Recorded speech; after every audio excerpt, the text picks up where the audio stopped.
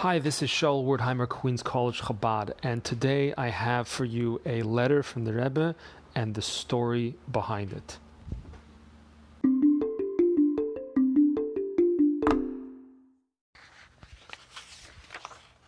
There are many shluchim, Chabad emissaries, representatives of the Rebbe in Eretz Yisrael, including some who are shluchim to the kibbutzim.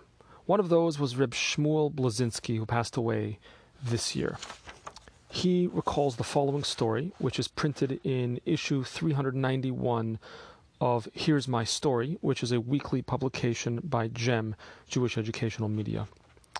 So, Rabbi Blazinski says that when he served in the Israel Defense Forces, he was one of only 12 Frum soldiers in the Givati Brigade, which at the time had about 3,000 soldiers. They had kosher food, which was mandated by Israeli law, but that's about it. They didn't have a shul to daven in, not a Sefer Torah, and so forth. They did the best they could. One Friday, with Shabbos approaching, Rabbi Blazinski recounts that he approached the other Frum soldiers and said to them, "Come to my tent this evening, we'll daven together, let's make our own Shabbos meal, we can sing, celebrate, it'll be like a real Shabbos." Everyone thought it was a great idea, and they all got together. They got food from the dining room, they brought it back to his tent, and over there they made Shabbos, just the 12 of them. They davened, they sang, they ate. It was beautiful, and everything was fine. But then a new commander was put in charge of their base. He was Brigadier General Abrashat Tamir. He inspected everything, and one Friday evening, he came to Rabbi Blazinski's tent and found everybody, these 12 religious soldiers sitting there singing. "What's going on over here?" he asked. "Why are you not eating together with everyone else in the dining hall?" So Rabbi Blazinski explained that they were observing Shabbat, and that's why they were eating separate. Anyway, Brigadier General Abrashat Tamir did not say anything at the time, but 2 weeks later, as Shabbos was approaching, he was summoned and told that General Tamir wanted them to eat with everybody else in the dining hall. And not only that, he asked that Reb Shmuel Blazinski, should make Kiddush for all the soldiers there. He was pleased, he was flattered, and he said, "Great idea." However, as he was approaching the dining room, Reb Shmuel heard a band, music, playing inside, in desecration of Shabbos. He couldn't go in, and he told his escorting officer, "Forget it." A few minutes later, the officer returned, telling him that there was now an official order from General Tamir that he and the other religious soldiers must come. Reb Shmuel refused to obey the order, saying, "I have orders from a higher authority. I will not violate Shabbos, and I will not come." All the other religious soldiers agreed to stay with him, and they did not go. What happened was that the other soldiers were arrested, and Reb Shmuel was brought to General Tamir's office. When Reb Shmuel walked in, General Tamir took off his jacket with the commander's insignia and said to Reb Shmuel, "Speak to me like I am not your commanding officer. Please explain why you did this. Why did you shame me in front of all the soldiers?" Reb Shmuel recounts that he didn't know what exactly is General Tamir getting at. So he said, "What did I do to you? You can make Kiddush yourself. Why do I have to do it?"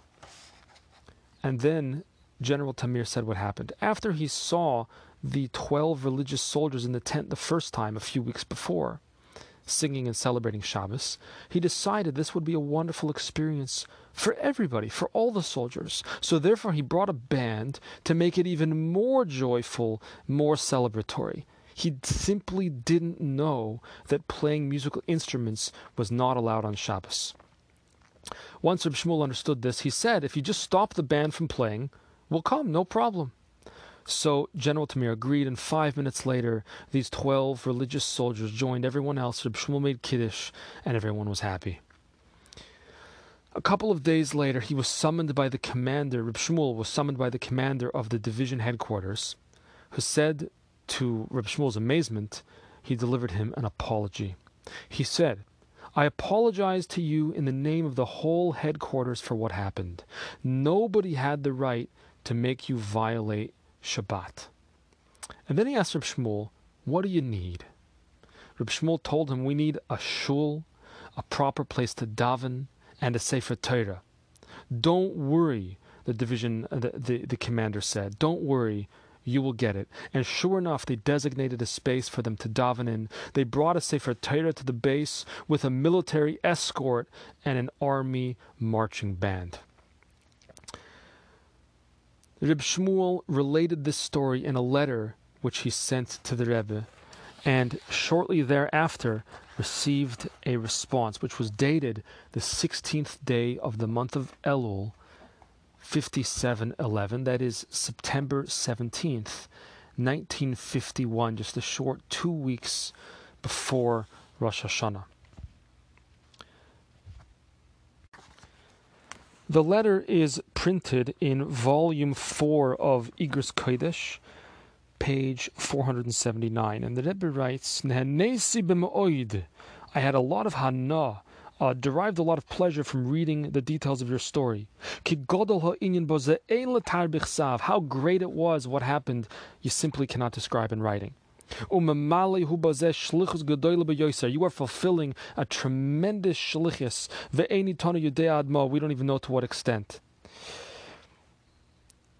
And the Rebbe continues, "Betzedek yesh hine betzedek yesh loymar, she'im loy ba betzava ela bishvil ze dayoy."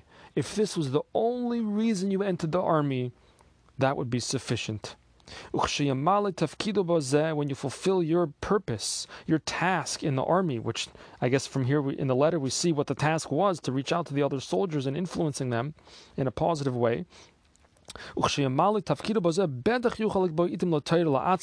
Certainly you'll be able to have fixed times for Torah study for yourself, and also with others, in a way that is pleasing and pleasing to the soul, calm, and to the body as well. Continuing, Asayim bebakosha nafshis, I will conclude with a bakasha nafshis, a heartfelt request.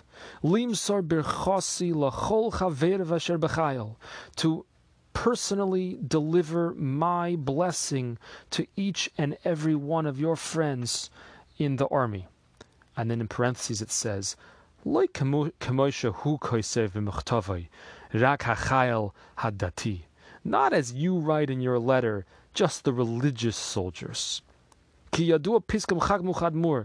known the saying of the Frierdiker Rebbe, the previous Lubavitcher Rebbe, Azayid niter vil und niter ken sein abgerissen vom Elokus.